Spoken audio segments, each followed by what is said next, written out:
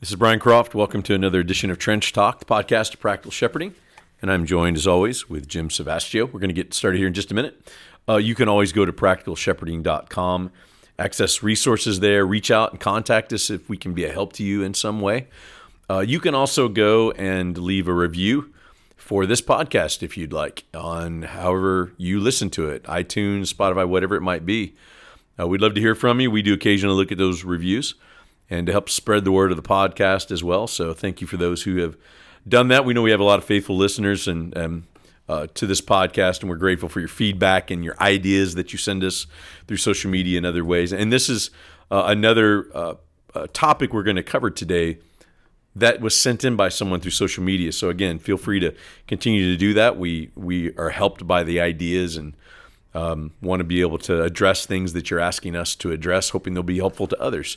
The topic for today is one that was sent in, and it's this: how do you deal with an accusation that comes against an elder or a pastor?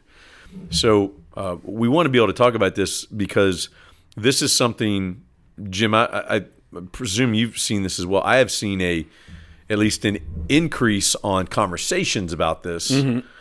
I'm not in a position to really say there's an increase of accusation, but just I think social media has increased that awareness of all this stuff so much more.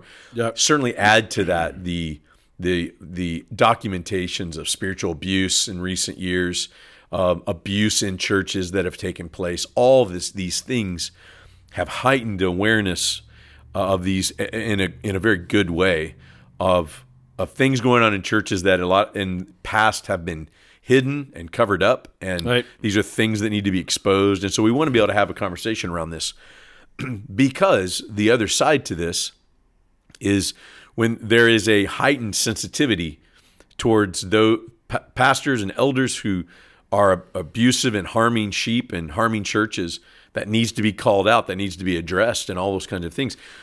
What comes with that, though, is also a hypersensitivity towards accusations around this for pastors too, and we're seeing that as well. I'm actually I've watched a few different pastors recently who've had to step down, not because anything was proven or even that the accusations were legitimate, but simply because there's such a sensitivity towards these accusations that they are taken very seriously, as they should be. But there is an ebb and flow that comes with this, and there are some that are being accused of things that necessarily aren't being proven to be true. So we want to be able to try to work through this. Is there a text in particular that maybe addresses accusations against an elder? Yes, Brian, there is. That's actually a very specific text. I'm so glad about to know this, that. isn't Okay. it? Yes. Yeah. I'm going to go here, and then I do want to mention some other verses and passages as well, Brian. But yeah, Paul addresses this with Timothy in 1 Timothy chapter 5. Now, he has just given some words about the blessings and benefits of those in ministry. And then he gives this word: do not receive an accusation. This is 1 Timothy 5 and verse 19. Do not receive an accusation against an elder except from 2 or 3 witnesses. Those who are sinning, rebuke in the presence of all, that the rest may fear. I charge you before God and the Lord Jesus Christ and the elect angels that you observe these things without prejudice, doing nothing with partiality. And so I think that partiality and prejudice has to do, I think, with perhaps the temptation to guard the elders in a way, even when accusations have come from the mouth of 2 or 3 witnesses. And Brian, I think, again, there's tension here because, the Bible not only addresses the issue of pastoral, that there is some authority in the pastoral office, and that those under that authority are to recognize that authority and appreciate it and to be submissive and obey and think highly of and all of that. And then you have the reality that because that can be taken advantage of, 1 Peter chapter 5, that we are to lead without lording it over the flock, and only those who are given authority would be ever tempted to lord it over the flock. And then you have the reality in Acts chapter 20, as Paul is talking to the elders at the church in Ephesus, that after his departure, he says, savage wolves will come in, not sparing the flock. He says, but also from among your own selves Men will rise up speaking perverse things to draw the disciples away after themselves. And I think in that context, Brian, the exhortation, take heed to yourselves and to the flock over which the Holy Spirit has made you overseers, is not just a matter of individual care, but also a care for one another, watching out for each other, with the recognition that it is possible, even in our own congregations, with elders that we have seen put into place and men maybe that we love and work with, that some of them could go astray, and that the congregation may recognize that before the other elders do, and the congregation brings the concern. And so I think these are realities that we need to be able to face, that the Bible has equipped us to deal with them. And though with heavy hearts we would have to deal with this, we're not left flat-footed and without a word from the Lord on it. Yeah, no, that's good. I want to respond to two of the things you mentioned. One is Acts 20. I want to go back to that a moment because I agree with you. Take heed to yourselves is speaking to looking at your own life and your own spiritual state. But there is implied in that Acts 20 passage that the elders are to take heed to each other. Right. And to guard from the wolves coming from within them, right, to devour the flock. So I think it's an important observation you made. I also want to go back to 1 Timothy 5, and out of that I want to highlight a tension that I already feel in this conversation, and I kind of want to put it out there because I think it's probably the most obvious thing that most will feel with this particular topic. 1 Timothy 5 is pointing to, let me back up. You and I'll speak first both. You can push back if you want, but I don't assume you won't. Like you and I both have been involved in some of these different situations around abuse and churches and pastors and all these and caring for victims of abuse in different ways. Right. And as a general rule, we both advocate that victims need to be believed. That needs to be the first place you start with this kind of conversation, which has been part of the problem for all these years, that victims aren't being believed who are coming through that. Brian, should go real quick. I just want to use the term, I think, taken seriously. Yeah. I think that's what we want to do. Fair enough. Because we want to evaluate, because really we're after is the truth. And again, hopefully, without accusing, but we wanted them to say, listen, we hear you, we take you seriously. Yeah, fair enough. But adding to that, so there's that tension of, let's put it this way, victims being cared for better than they have been historically. Absolutely. Okay, and so there's that side, and then there's 1 Timothy 5 that's specifically saying that the accusation can't just come from one person. It has to come from more than one for the sake of credibility in the accusation. So I just want to highlight the tension of these things, right, that we need to just hold in balance the best we can, that we need to recognize that churches have done a terrible job of caring for victims historically. That's part of why we're in the position we're in, yep, in a general sense. Yeah. But on this other side, we have to be careful to not overcorrect. Correct. To where we have pastors whose ministries are being taken down by one accusation that then is not at all credible and is not showing any kind of evidence of that. But then the accusation itself is what takes a pastor down. Yeah. But may I ask about this quickly? I don't want to derail our where we're wanting to go with this. Are there sometimes when one accusation is either so credible or so serious that even though there's not corroborating evidence, and again, particularly if, let's say, for instance, there's an sexual abuse situation, sure. He took advantage of me in a counseling situation, right, and now it's his word against hers, or his word against him, or whatever the case might be, and there weren't two people there. There weren't three, because, you don't do that thing right, when there's other people around. Right. So there is some times where, again, at least where we say, however we want to phrase this, that we want to take that's such a serious accusation that at least, again, warrants investigation, and not just sweeping under the rug. I'm really glad you brought that up. I think you illustrated really well the point I'm trying to make, and that is you have 1 Timothy 5 saying 2-3 witnesses for the credibility's sake, and yet the scenario you just articulated, I think really, really matters. Yeah. That there are scenarios where the voice of that one person has to be taken very seriously. Right. And in those moments, as we know, Jim, a lot of times the pastor the one in authority, the leader, the one respected, the one everybody looks to. Yeah. A lot of times his word is taken over the person that is accusing. Yeah, and it's hard. So Yep. that's the tension I'm talking about. Yeah. And I want to also say up front, we don't have this tension figured out. That's not the goal of this conversation. Okay, so if you have listened to this, hoping we're going to articulate, We're going to answer every question you would ever have. You're going to be sorely disappointed. You should probably turn it off now.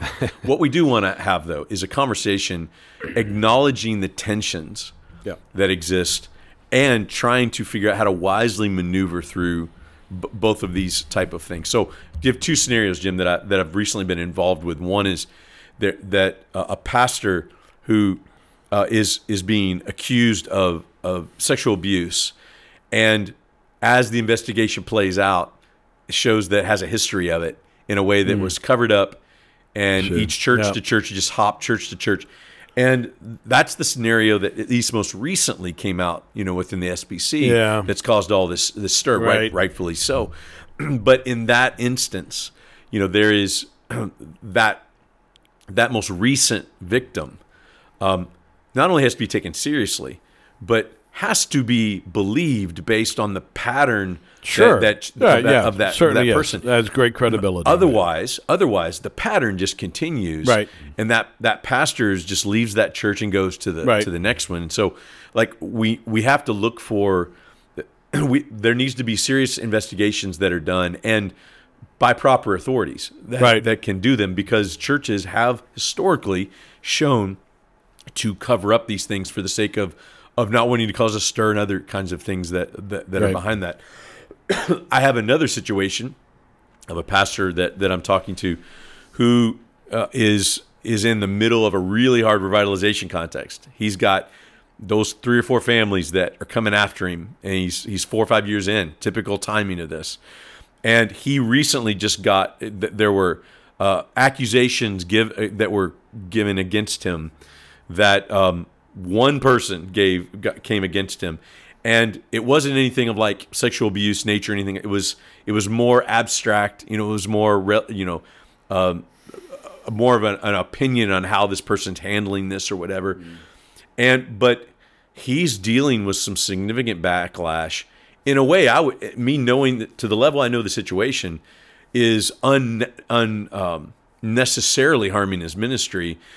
Because one kind of person went rogue and started sharing abstract things that not even happened to them. Just he's this kind of leader. He's doing these kinds of things. And it's causing significant stirring in the congregation, even though there's no one else coming forward to validate the accusation. So those are two current situations that I'm in, Jim. Speak to either one of those. And how do we sort through the accusation? How do we sort through, one accusation that, again, is going to defend and care for a victim who was truly harmed in a situation? And what happens, what do you do in a situation where there's a clear accusation, but there's nothing substantiated behind it? There's not even another person who's willing to come. Everything looks like it's someone trying to take down the pastor. And how do you make sense of these situations, Jim? Yeah, well, Brian, I think one of the things you have to lay out here is that there is a context in which this passage comes. You have what I believe very clearly, you have a situation where there's at least a plurality of elders.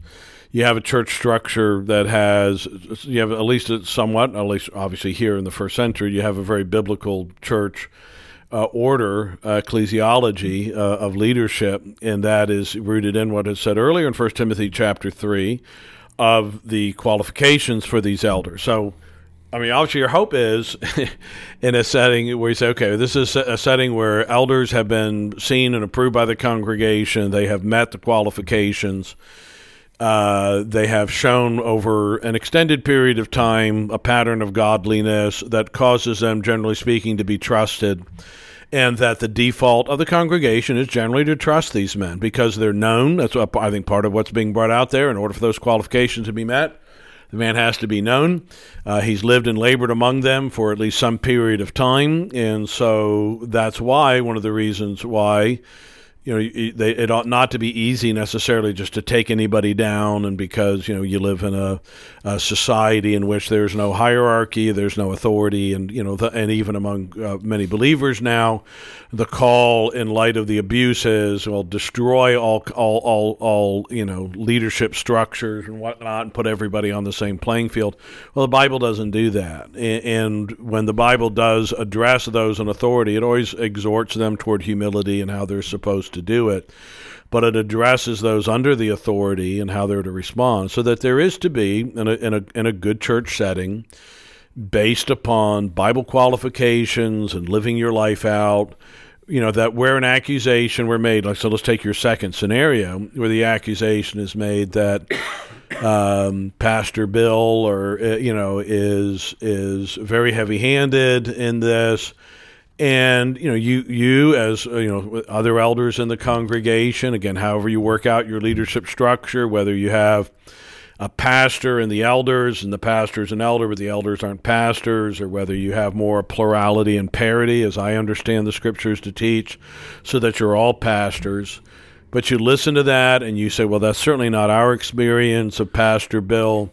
But then you begin to talk to the congregation. If you've had interaction with him, he's been here for years. Obviously, we know him and love him, but an accusation's been leveled. You begin some kind of investigation. Something like that is very different than the sexual abuse.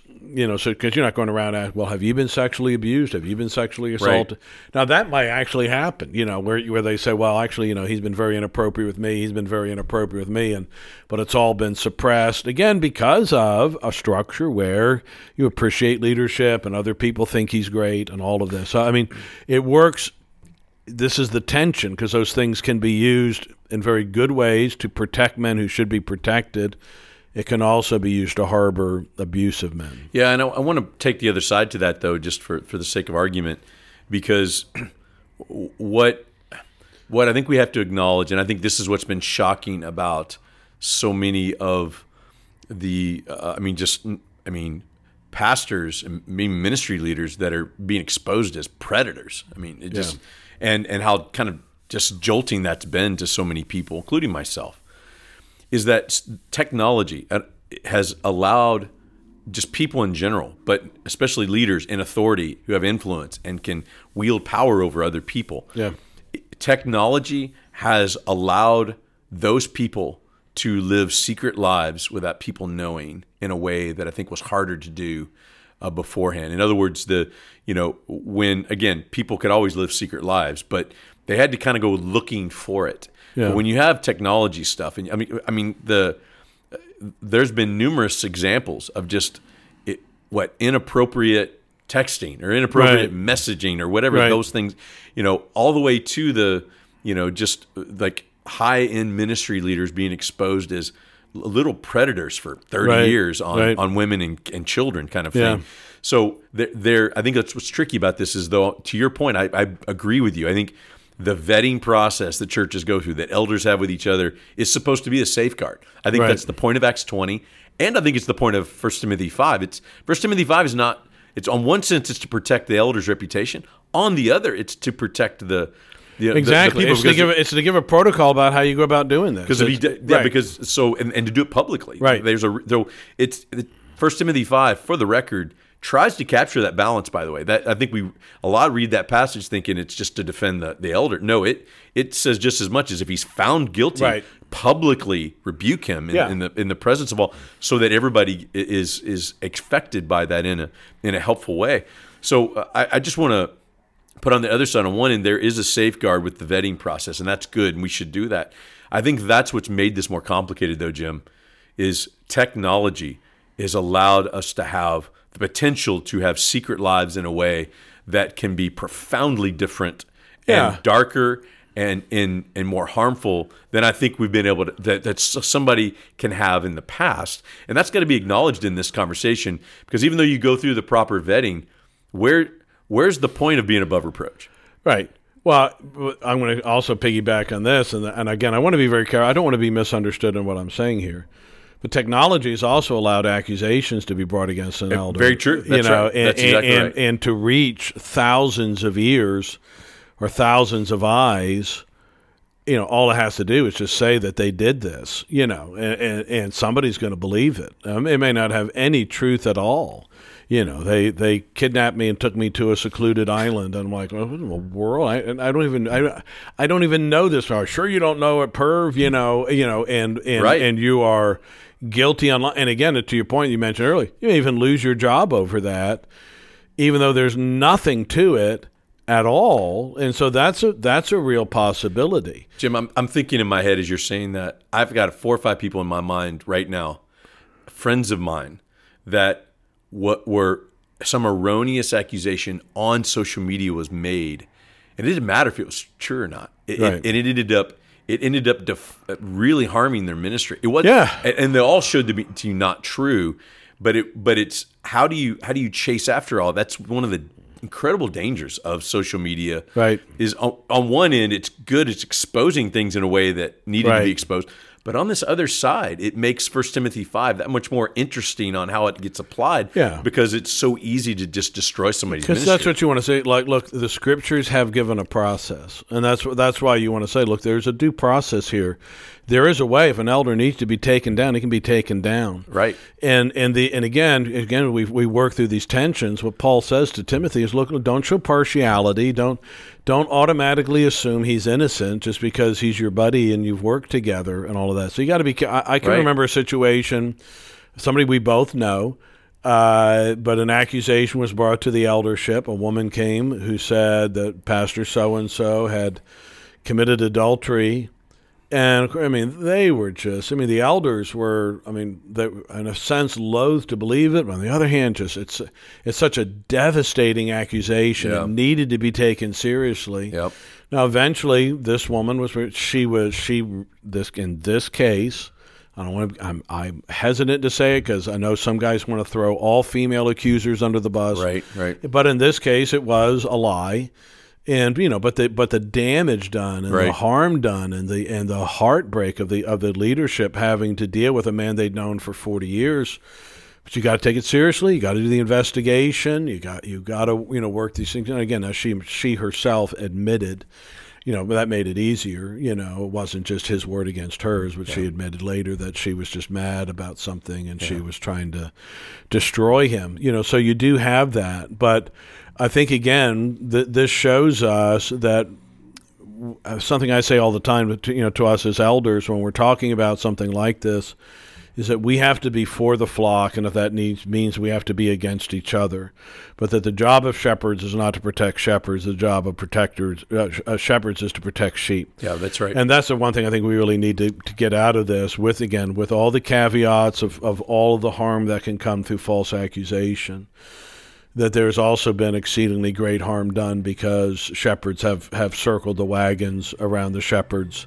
No doubt. And the amount of stories of that are so manifold that it's tragic and heartbreaking. There's a reason there's been a hypersensitivity to this because, like you said, the amount of times shepherds have circled the wagons around shepherds and have protected each other is why we're having this conversation in a lot of ways, because a lot of this is getting exposed. I want to go one more place before we wrap, and just let's address pastors. Okay, so here's the scenario. I think we've pretty accurately captured this. Here's the tension. Yeah. We don't have any answers for you, but here's the tension. But how would we advise pastors? Okay, here's the tension. You still got to do your ministry, be faithful. You can't function in fear. But let's go back and forth. One piece of advice for a pastor on here's the scenario, here's the world we live in. This tension's not going to go away, I don't believe. What are some things a pastor can do to function faithfully? Yeah, I think the first thing, Brian, we have to say is that shepherds need to shepherd their shepherds. And that includes not just assuming they're doing well, not just assuming that they're walking in integrity. Good. Ask questions, ask some hard questions. Oversee each other, actually pastor each other. Right. Have faithful conversations, follow up on suspicions, follow up on concerns that you yourself have. Uh-huh. That if you're in an elders meeting and somebody, one of your elders has dropped an inappropriate comment, or that you've watched that he's had a lingering conversation with a certain woman. Yeah, you don't want to throw the guy under the bus instantly, but also don't just turn a blind eye to that. Right. If you're concerned, the old saying, see something, say something. See something, say something to him, and begin to have the conversation that says, listen, I care about you. I'm concerned about you.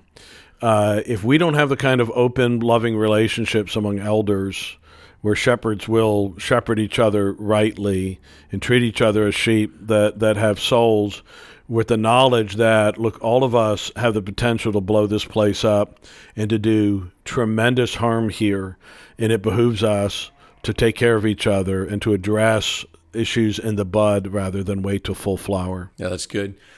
I would add to that especially with those who don't have other elders around them, to simply just feel a call. The call for Acts 20 is take heed to yourselves and the flock. Right. Taking heed to yourself is just as much a part of your call from God to do what you do as caring for the flock or any ministry task that you have. So I would say one of the ways to avoid accusation is live in a way that's above reproach.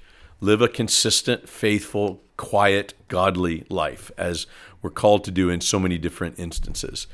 And be mindful to be consistent in the way you live your life and live your life in community around other people. And to add to that, especially if you don't have other fellow pastors that care for one another well, and many churches don't, make sure you have the proper people in your life for accountability and care.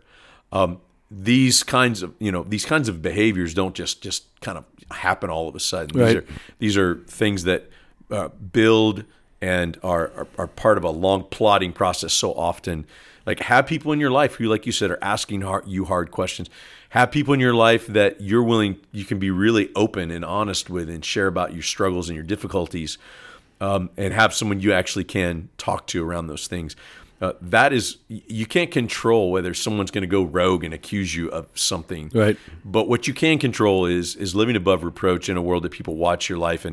And when an accusation, that's the essence of being above reproach that 1 Timothy 3 talks right, about. Exactly. It's being above accusation, it's being above living your life in such a way that is above the appearance of evil, not just living, not living in evil. So anything else to add? Yeah, so I think you need to publicly inform your congregation of these realities. That is, preach 1 Timothy 5, and have enshrined in your constitution the way in which the process and how the congregation formed of the process of how elders are dealt with in sin. Yeah, that's good. And how they can be removed from office, and let them know. I mean, you have to state it publicly. You say, listen, none of us are above the potential of having, if you have concerns about us, if you have concerns about one of your elders, it's one of the questions we ask regularly when we do what we call oversight visit with the congregation. Do you have any issues with any of your leaders, any of your elders, any of your deacons? There been anything that's brought out, make it hard for you to listen to them? But let it be known that this is on your radar, that these men are not above any accusation, that you have a process and the congregation knows the process, even what to do if the whole eldership goes rogue. Yeah. How the congregation, that there are things in place for the congregation to be able to do. So I think that needs to be stated and written down, some process by which a church can righteously deal with this situation. Yeah, that's a really good one. Final thought for me on this is simply to take every accusation seriously. To come back to that, yeah. I think it does.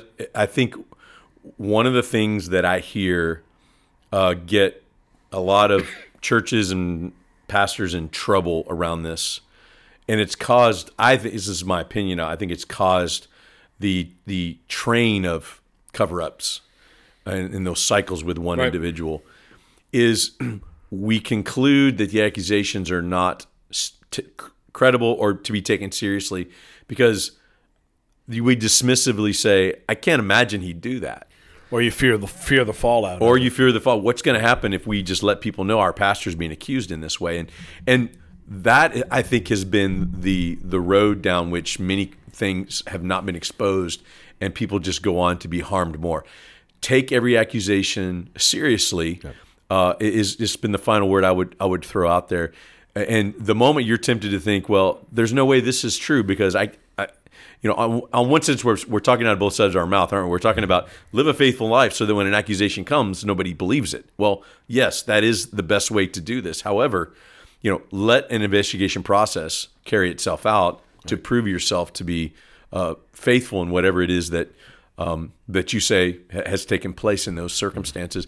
And it also gives a seriousness towards the caring for that victim, whatever is going, whether it's a victim or whether it's someone just accusing the pastor stole money. Okay, that's quite an accusation. So an investigation should confirm whether that has taken place or not.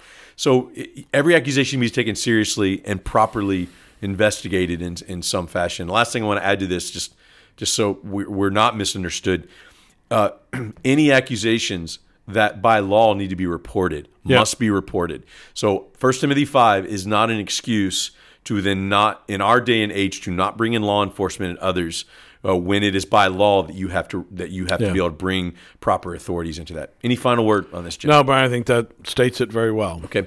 Will you take such a hard topic, and like I said, I've joked that we have no answers, but we're willing to talk about the tension around we do have this. answers. So, these are answers, that's Brian. true. They are. And we will not be able to answer every circumstance and situation, but this is the sufficiency of the Scriptures to deal with this. Yeah, fair enough.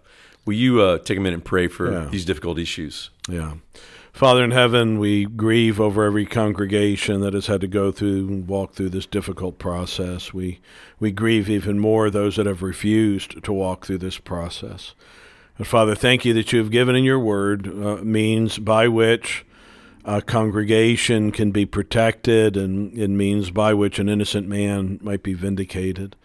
Lord, thank you for your care. You are a God of justice, and we do pray in these situations and circumstances that righteousness would prevail, justice would be done. We pray in Jesus' name. Amen. Amen.